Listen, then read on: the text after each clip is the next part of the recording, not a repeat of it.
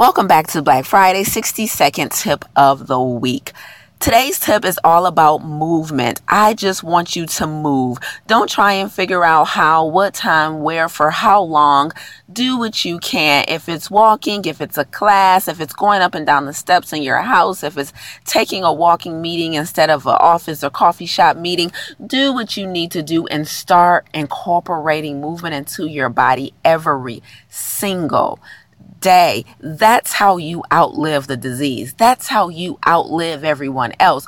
You have to get that blood circulating. You have to keep those bones, tendons, and muscles elastic. You need to move. You cannot keep putting it off. Laziness is no excuse. Time is no excuse. There's someone busier than you that's making time for this thing. Your health is your priority and our legacy depends on it. This week, just move.